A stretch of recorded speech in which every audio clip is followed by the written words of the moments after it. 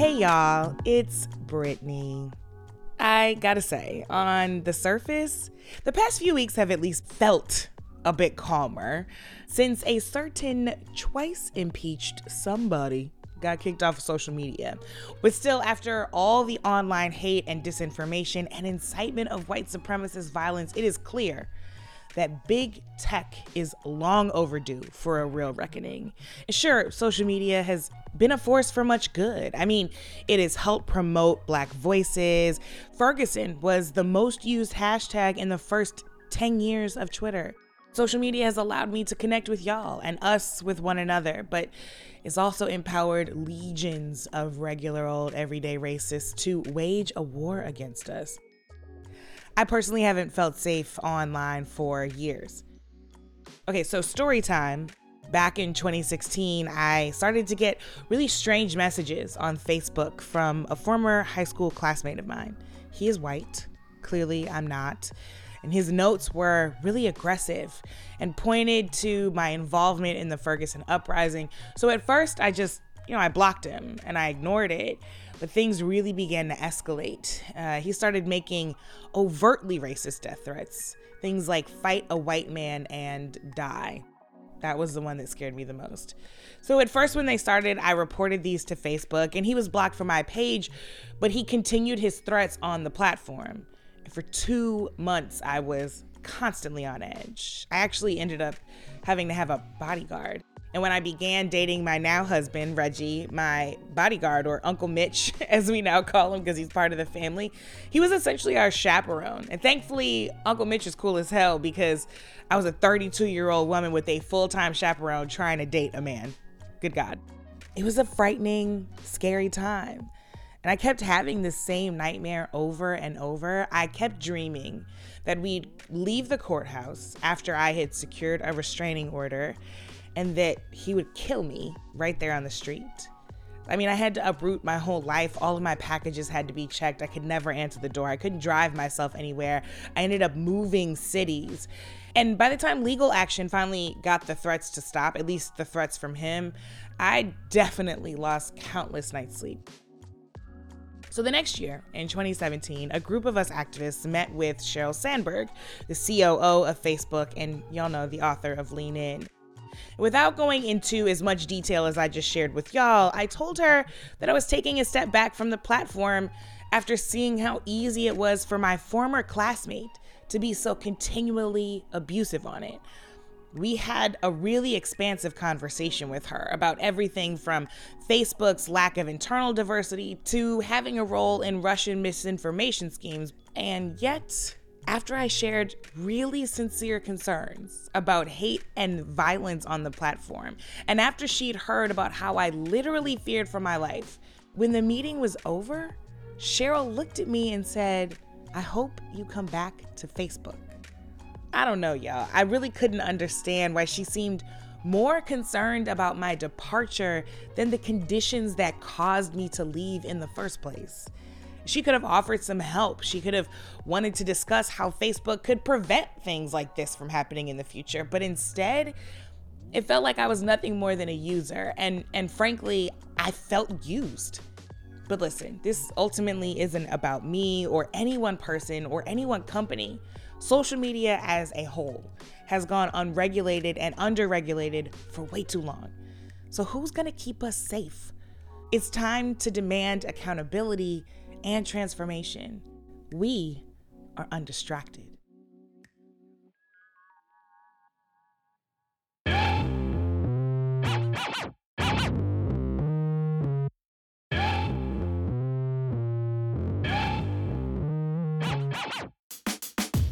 On the show today, Black women who saw the alt-right threats coming. Y'all know we did. I'll be talking to Brandy Collins Dexter from Color of Change about what needs to be done to regulate social media and why years of online abuse against women and Black women was a precursor to what we saw happen on January 6th. We have to pay attention to what's happening to Black women, one, because we need to protect ourselves, but also because when people move on from us, like, you're next. That's coming up, but first, it's your untrending news.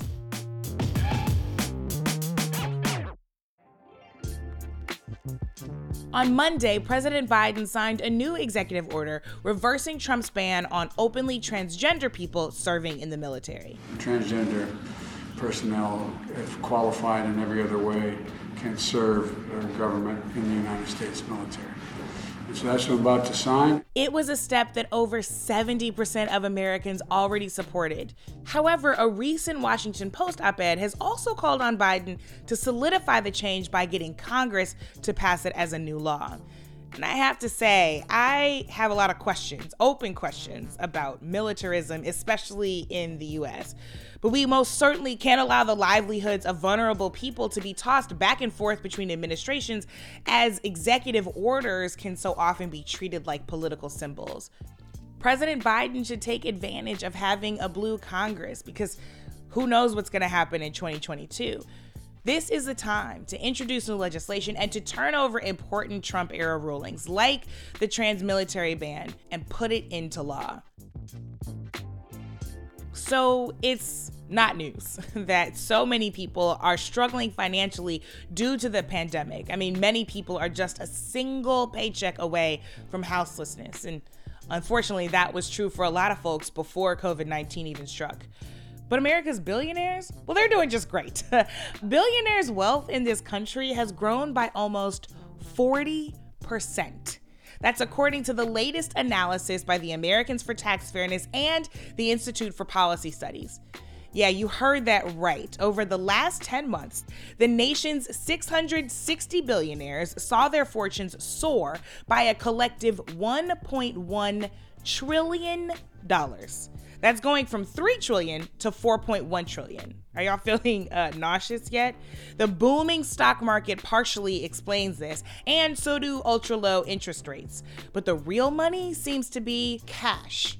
It's allowed the super rich to invest in things like video conferencing, which we are all forced to do now, telemedicine, and other COVID-era tech. So just to put all of this in context, America's billionaires have earned enough money during the pandemic to pay for all of the relief for working families in Biden's recovery plan. Like, they could just cut the check themselves. Elon Musk, Jeff Bezos, Mark Zuckerberg, we are looking at you. Charity is good, but solidarity is better, and people need relief right now. This is about time for that fair share taxes program that Joe Biden ran on and that people like Elizabeth Warren and organizers across the country pushed him on. More than 8 million Americans fell into poverty during the final 6 months of 2020. The extreme amounts of wealth inequality in our country certainly did not begin with COVID-19, but they've definitely been exacerbated by it. We gotta close the wealth gap once and for all in America. And finally, a little bit of lighthearted news. I can't help but love that Bernie Sanders meme. Are you having as much fun with this as the world is? I am. It is peak meme. I don't think any meme will be better than this meme throughout the rest of meme history. But now you can enter to win your very own Bernie mittens while supporting LGBTQ youth at the same time. So Jen Ellis, who is the now famous Vermont teacher behind Bernie's handmade mittens that we all love, she's crafted 3 new similar style pairs, and they're currently up for auction. So Jen identifies as a lesbian, and she will be donating the proceeds of one of the pairs to the queer youth organization Outright Vermont. She's also supporting a dog rescue agency and her daughter's college fund because college is way too expensive. The auction closes tomorrow. That's Friday, January the 29th. And as of the time of this recording, the Outright Vermont mittens are going for a whopping $3,800. I love this. I love the mittens. I definitely love the Bernie meme. I might go place a bid. It turns out actually to be a good thing and not only a fun thing. Coming up, I'll be talking to media justice expert Brandi Collins-Dexter about holding Facebook, Twitter, and all the social media platforms responsible for the hate spread on their sites. Enough is enough. That's happening right after this short break.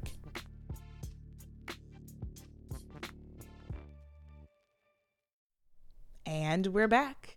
So as I mentioned at the top of the show, it is about damn time Big Tech is held responsible for the abuse, hate, and disinformation spread on their sites. Because as we saw on January the 6th, the results can be deadly. And I really hate to say I told you so. Genuinely, I want to be wrong about these things. But there were like a gazillion red flags leading up to this moment. Even before Gamergate, Black women were sounding the alarm. After all, we bear the brunt of online harassment.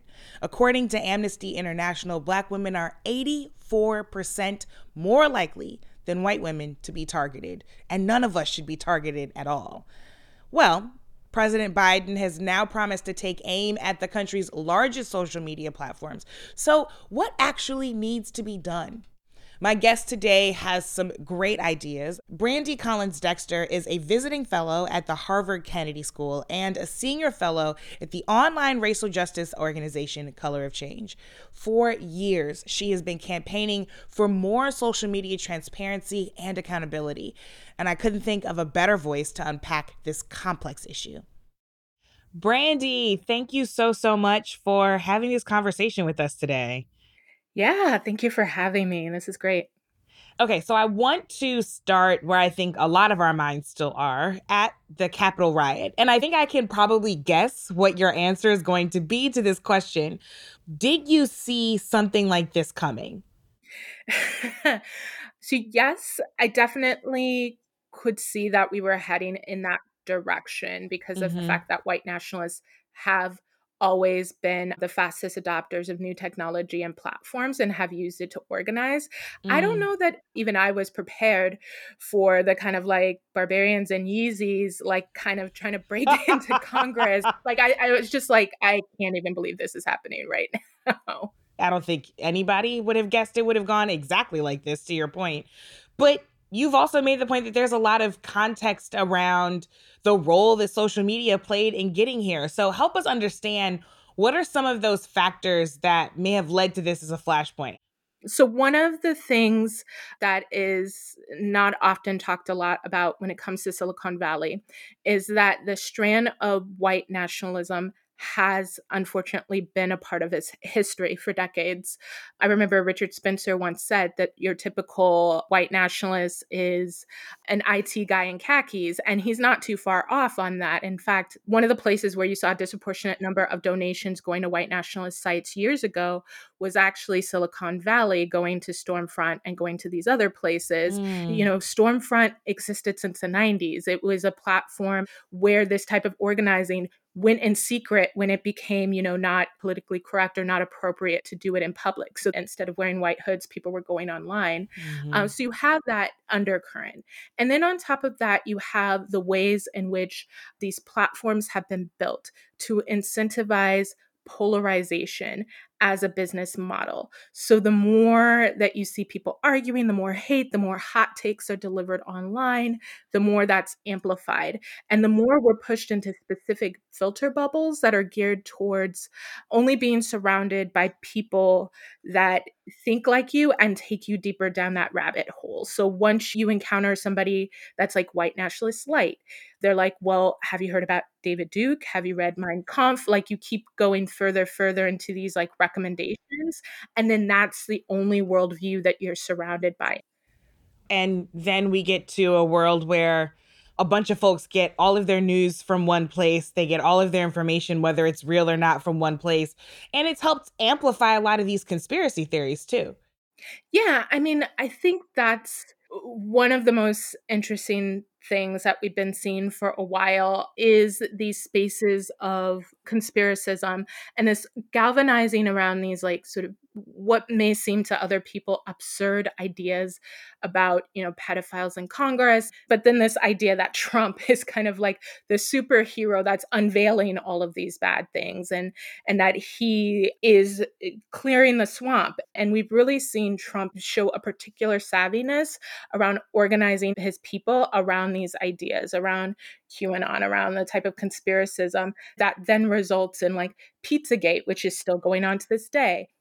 And then we get January 6th, which again surprised a lot of people, but had been in the makings for a long time. So after January 6th, we finally see social media platforms like Twitter begin to take action against these high-profile spreaders of disinformation and violence, including now our ex-president.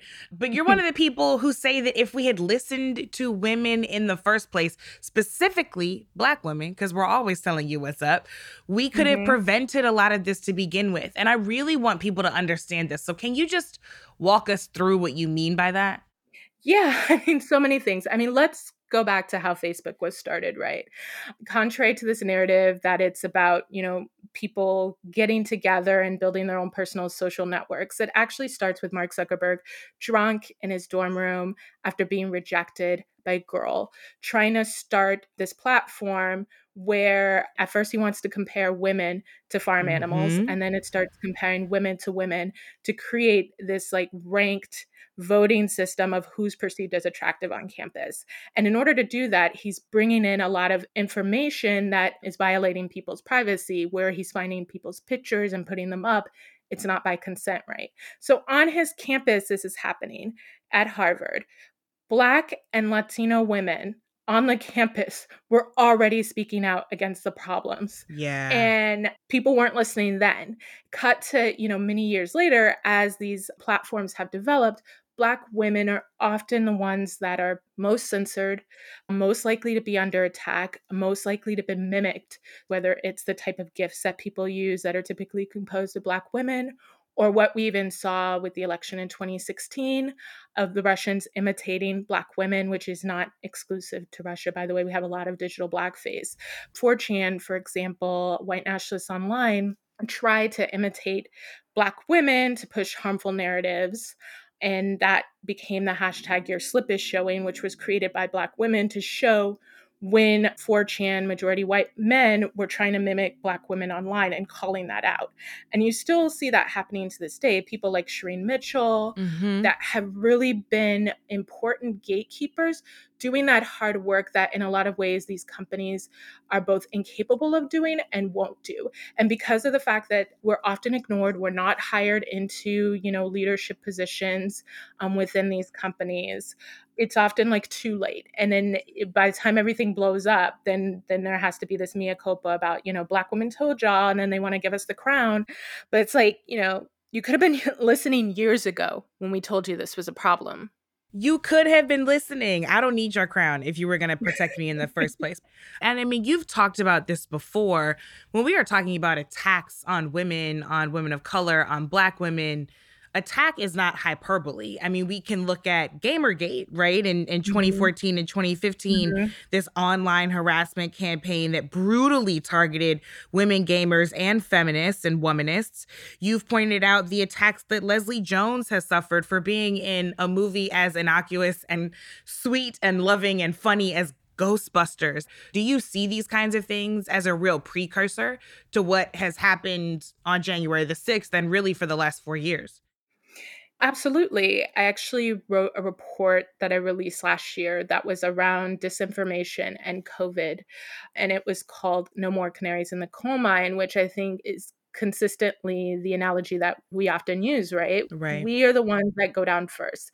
And when we go down and nobody seeks to protect us or empower us or listen to us, then the next group comes and then they're the ones that are silenced or censored, and then next thing you know, there's a bunch of white men that are hollering about cancel culture, which is like not real. I wish it was, because there are several people that I would like to see canceled, but like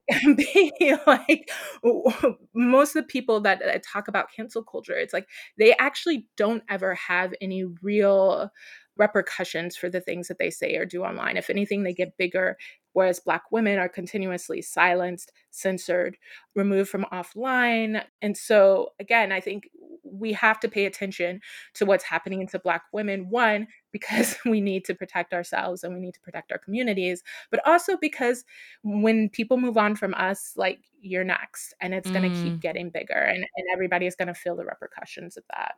And so at a systems level, Twitter and Facebook and other social media platforms, in my opinion, really didn't do enough to address all of the above. And true to form, there are plenty of Black women outside the system like yourself, inside the system, who are working their butts off to try to shift things. But what are some of the big companies actually doing themselves? And what are the ways that government should be stepping in and really regulating some of these things that have not been regulated in the past? Yeah. So, I mean, I think the silver lining is that companies actually have done some work. When we Mm-hmm. think about the election and how certain things have turned out, the scary part about it is that it could have been a lot worse Mm. were it not for the work that advocates had been doing for years that Mm-hmm. did put up some barriers or did increase content moderation and even the increasing taking down of Trump's content leading up to election day. At the same time, you're so right, Brittany. They haven't done nearly enough. The moves to shut down Trump only came really after it was clear that he was no longer president. Like, I fully believe that if he had somehow managed to win 2020, Facebook would not be making some of the changes that they're making. Hmm. So now what's important is that this administration really be bold about what is on the table and the ways of interventions and how we're regulating these companies. I think the biggest issue that I would like to see more Black people involved in is the issue of antitrust and breaking up these companies. Facebook owns Instagram, WhatsApp, a number of other smaller companies they've swallowed up. You have Google, YouTube is the same entity. And so Mm-hmm. they are dealing with a breathtaking amount of data and access to people's information in a way that gives them power. And so we are at this point with our government where they have to make a decision around, are we going to rein these companies in? Are we going to break them up to allow them to be regulated at scale? Or are we going to continue to allow them to be too big to fail? And so I would say that's the first thing that the Biden administration should focus on. I think we need sweeping privacy legislation that really deals with the ways in which what I call Jim Crow online, the ways in which our data is often exploited. I think that needs to be reined in. And then I'll say quickly, I'll tell you one thing that I think is a false solution, and that is a lot of the conversation around Section 230. For folks that don't know, it's a section in this 1996 piece of legislation called the Communications Decency Act. And it basically says that platforms aren't liable for content their users post, and they can moderate their platforms as they choose to. So I think that 230, the language in there needs to be strengthened to specify like civil rights harms and what companies are obligated to do to deal with that. But I think that this whole conversation around 230 is a red herring and that it moves us away from some of the bolder ideas. And so I would say that I would like to see Democrats be less focused on 230. I don't want to see them try to get rid of it because there's also some protections in there that deal with encryption and that if we got rid of 230 would actually open up a lot in terms of what information around protesters that the government could access on the back end, which is another danger we have to be aware of. Right. You have been so informative, and this is just so helpful. And I know it's because you've spent a lot of time on this. Like you said, you and lots of other folks have organized around this. You know a little bit about my own Facebook story and the threats Mhm. that I faced in telling the Mhm. COO of Facebook about that. And you've sat in a lot of meetings with folks who work at these companies, including Mark Zuckerberg, and like I did, Sheryl Sandberg. Mhm. What's your sense of them? Do you think that they're working in good faith? I I mean, I feel a little bit cynical about it. Again, when you look at Mark Zuckerberg's bio, from the beginning, it was built on being rejected and trying to retaliate against women because he was rejected by one woman, which is the story of like most horrible men, right? And you see this like quest for power in the ways in which they've expanded Facebook. When I hear your story, I actually think about in the Philippines when Facebook was being warned that there was a lot of disinformation that was happening in the run up to the 2016 election of the president of the Philippines. And he was told in a meeting with advocates that 97% of the population was on Facebook. And Mm. his response to them was, and particularly a journalist there was, well, where are the other 3%? Whoa. And so that speaks to this idea that even in that moment when he's finding out the harms that the platform is doing to democracy, he's still more concerned with making sure that everyone is on the platform than making the platform safe for everyone. So do I think that they're operating in good faith? Not really. I think they're operating in pursuit of power. And I think they're also not able to see the bigger picture because they're not necessarily surrounded with people that are dealing with the day-to-day implications of the harm that they do. Right. Sheryl Sandberg, I think, is an interesting person. She does seem to have more of her hand on the pulse or more of an understanding of what the day-to-day implications are of, the civil rights violations that take place on her platform. I do think that she has a certain amount of sympathy. I think we've been able to break through to her on a couple of things. But I think at the end of the day, it actually doesn't matter what their intention is. It's the impact that matters. It's their ability to operate with impunity that matters.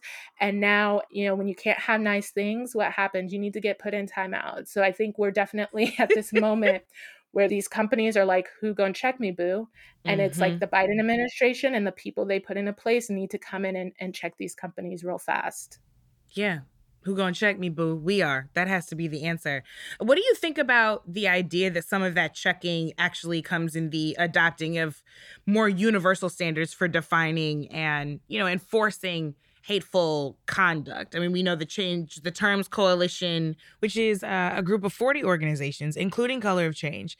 It's been suggesting this. So is this one of the ways this checking can happen?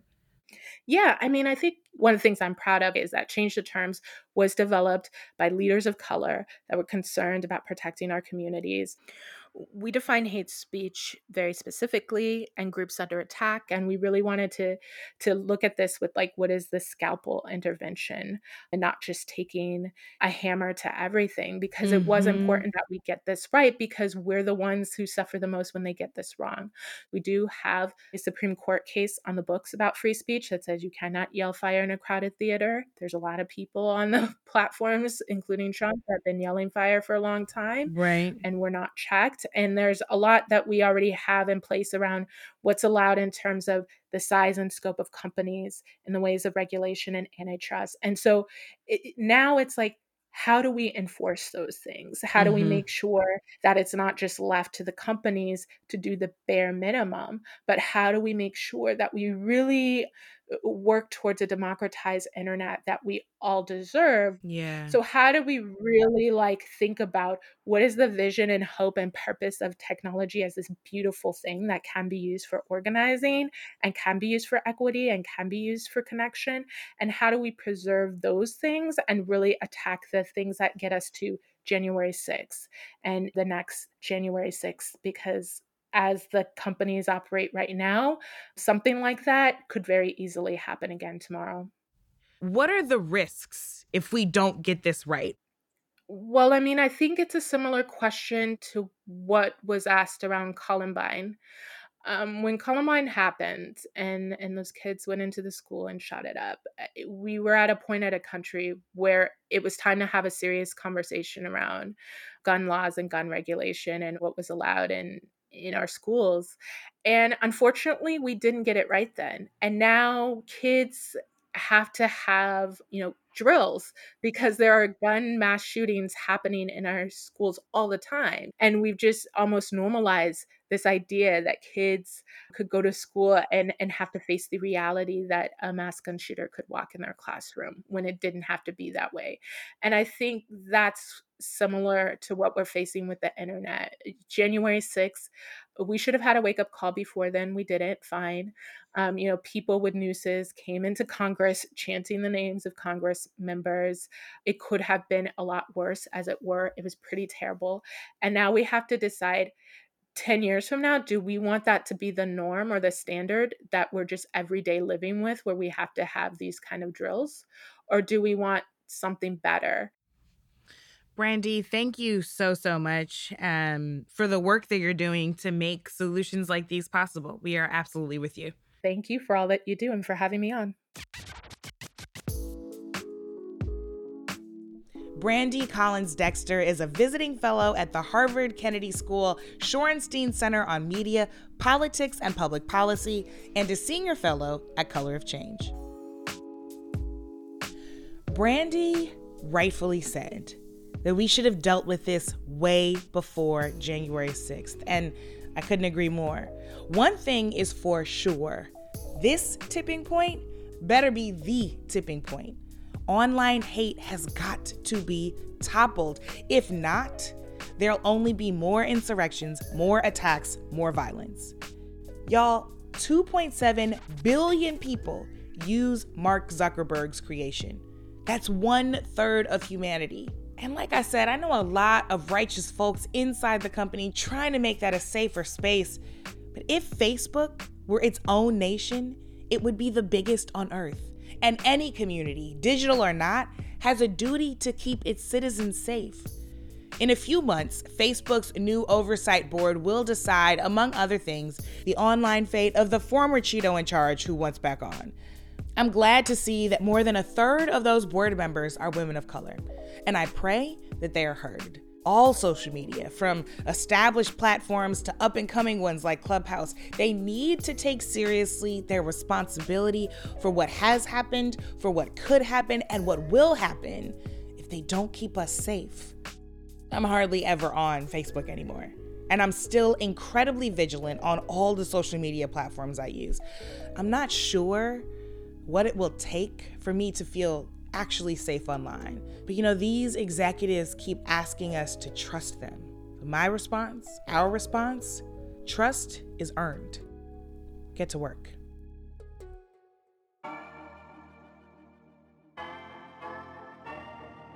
That's it for today, but never for tomorrow.